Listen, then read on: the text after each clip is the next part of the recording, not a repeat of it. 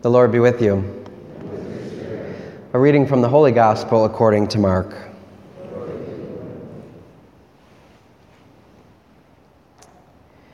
Jesus took Peter, James, and John and led them up a high mountain apart by themselves. And he was transfigured before them, and his clothes became dazzling white, such as no fuller on earth could bleach them.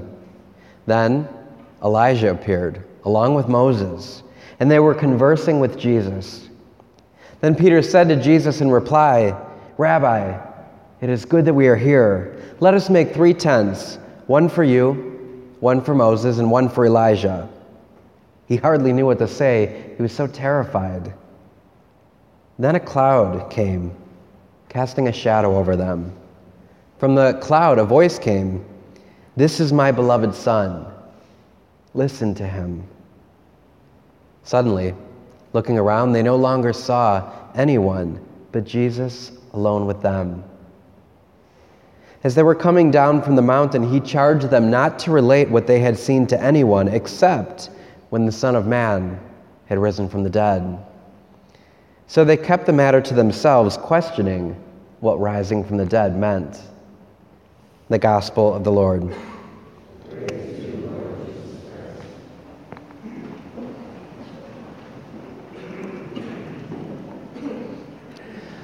Well, I'm really excited because Jimmy Buffett tickets went on sale Friday. So Friday morning, I had a good friend that waited until 10 a.m.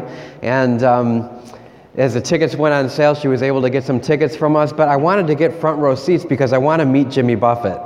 Now, here's the reason I want to meet Jimmy Buffett. He's a little bit fallen away Catholic. You know, he's a really good guy, but we kind of got to get him back on track a little bit. So if you know anyone that works at Blossom and get me backstage, let me know, all right? The song I want to use today for the homily is a Jimmy Buffett song called Changes in Latitude. And the reason I want to use it is because they really did change latitudes when they experienced the Transfiguration.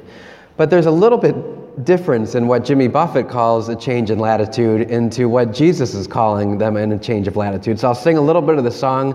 I'll talk about how we can actually change the latitude in our own lives during Lent, and ultimately how that can allow us to experience the Transfiguration for ourselves.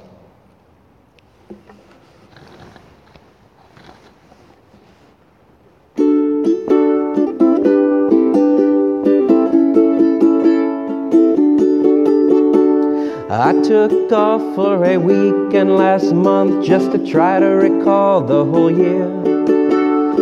All of the faces and all of the places, wondering where they all disappeared. I didn't ponder the question too long. I was hungry and ran out for a bite. Ran into a chum with a bottle of rum, and we wound up drinking all night. It's those changes in latitudes, changes in attitudes, nothing remains quite the same. With all of our running and all of our cunning, if we couldn't laugh, we would all go insane. Reading departure signs in some big airport reminds me of the places I've been.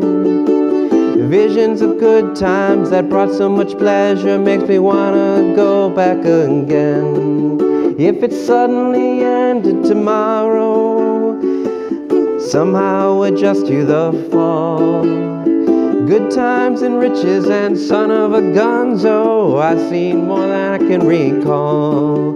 It's those changes in latitudes, changes in attitudes, nothing remains quite the same. With all of our running, if all of our cunning, if we couldn't laugh, we would all go insane. All right, can you see what Jimmy Buffett has in mind? Thank you. So sometimes we think a change in latitude means going somewhere south, right? Going somewhere south, either somewhere warm or somewhere south, somewhere bad where we shouldn't be going, either drinking or something else that we shouldn't be doing. You know, sometimes in life we need a relief or we're going to go insane, right? We need to change our latitude, change our attitude, or we might all go insane. Now, Lent is really a season to change our latitude. The disciples, Jesus actually took the disciples up the mountain with him. He changed their latitude physically and transfigured themselves before him, where they all of a sudden experienced his true person. They got to see his glory. They got to see him shining like the sun. And it was all because they were willing to go up the mountain with him. Well, Lent is an invitation for all of us to go up to the mountain with him. This season of prayer, increasing our prayer, fasting, almsgiving, is all supposed to help us change our spiritual latitude, and then we can also change our attitude. And that's the reality of Lent, that it's supposed to bring about some kind of change in us. Not so much a change of going somewhere south, going somewhere warm, or going somewhere bad, but to actually change those bad habits in us, to change the spiritual latitude in us, that we can ultimately finally experience the transfiguration. And it's like having a backstage pass. I mean, really, Jesus is he invited those 3 disciples with him up to the mountain. He invites each and every one of us backstage to see his glory, to see his wonder, and ultimately to see him in a new way this Lent. It's these changes in latitudes, changes in attitudes, nothing remains quite the same. With all of our running, all of our cunning, if we couldn't laugh, we would all go insane. We were all crazy, we would go insane. If we couldn't laugh, we just would go insane.